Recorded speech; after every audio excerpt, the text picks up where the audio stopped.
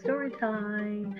Yes, this is Cherie Hardy, and I am so elated to be able to read to you again. Today, I will be reading Splat the Cat and the Quick Chicks. This book is based on best-selling books by Rob Scotton. The cover art is by Rick Farley, the text is by Laura Driscoll, and the interior illustrations are by Robert Eberz.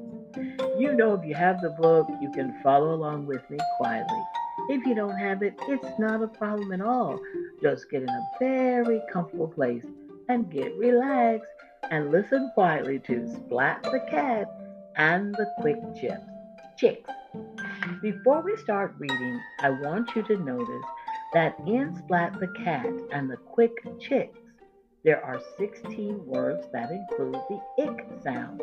Ick is spelled I-C-K, the ick sound. Can you find them?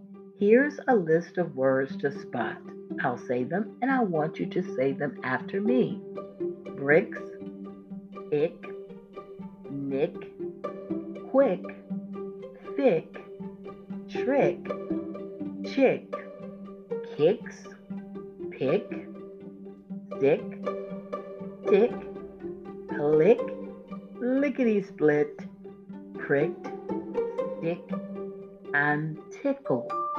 Again, listen for the ick sound, the I-C-K sound. Splat's class had class pets, 12 chicken eggs. Very soon they would hatch. Then they would be chicks.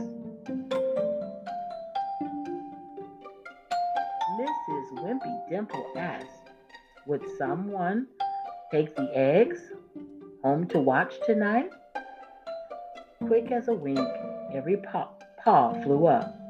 Well, we'll pick sticks, Mrs. Wimpy Dimple said. Whoever picks the longest stick takes home the chicks. One by one, every cat picked a stick. Plank picked a long stick. Kitten picked a longer stick. Splat picked the longest stick of all. Hooray! Mrs. Wimpy Dimple helped Splat get the eggs packed up. Just keep an eye on them and keep them warm, said Mrs. Wimpy Dimple. That will do the trick. Splat carried the eggs home slowly and carefully. No skips, no kicks, no quick sudden moves along the way. Splat made the chicks a cozy nest in his drawer. At bedtime, Splat said, "Good night, chicks," and turned out the light. Click! Early the next morning, Splat woke with a start. He felt a peck on his ear. He felt a tickle on his foot. Splat looked. In the nest, the eggs had hatched. The chicks were out and about. 2 chicks were on Splat. But where were the rest? Splat's ear pricked up. He followed the sound. He found 2 chicks in his thick, warm socks. Splat found 2 more chicks snuggled up the clock. Tick, tick, tick. Splat looked in his toy corner. There was a chick in a truck. There was a chick in Splat's magic trick box. 1 chick was sitting in the paint box. Eek!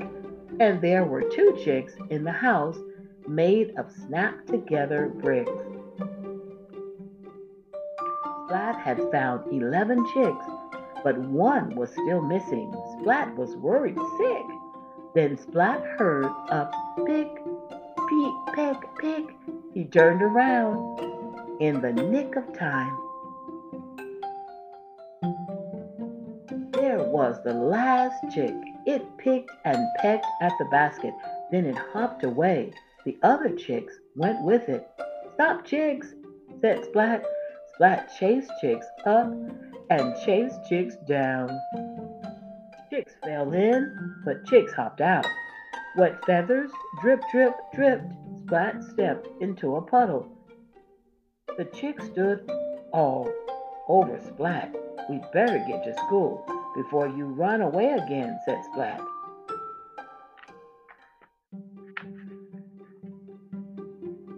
Splat led the way. The chicks followed each move. With skips and kicks, the good little chicks got to school lickety-split. Splat's class was so surprised. Instead of 12 eggs, now there were 11 chicks, said Mrs. Wimpy Dimple. "Splat, where is the missing chick?"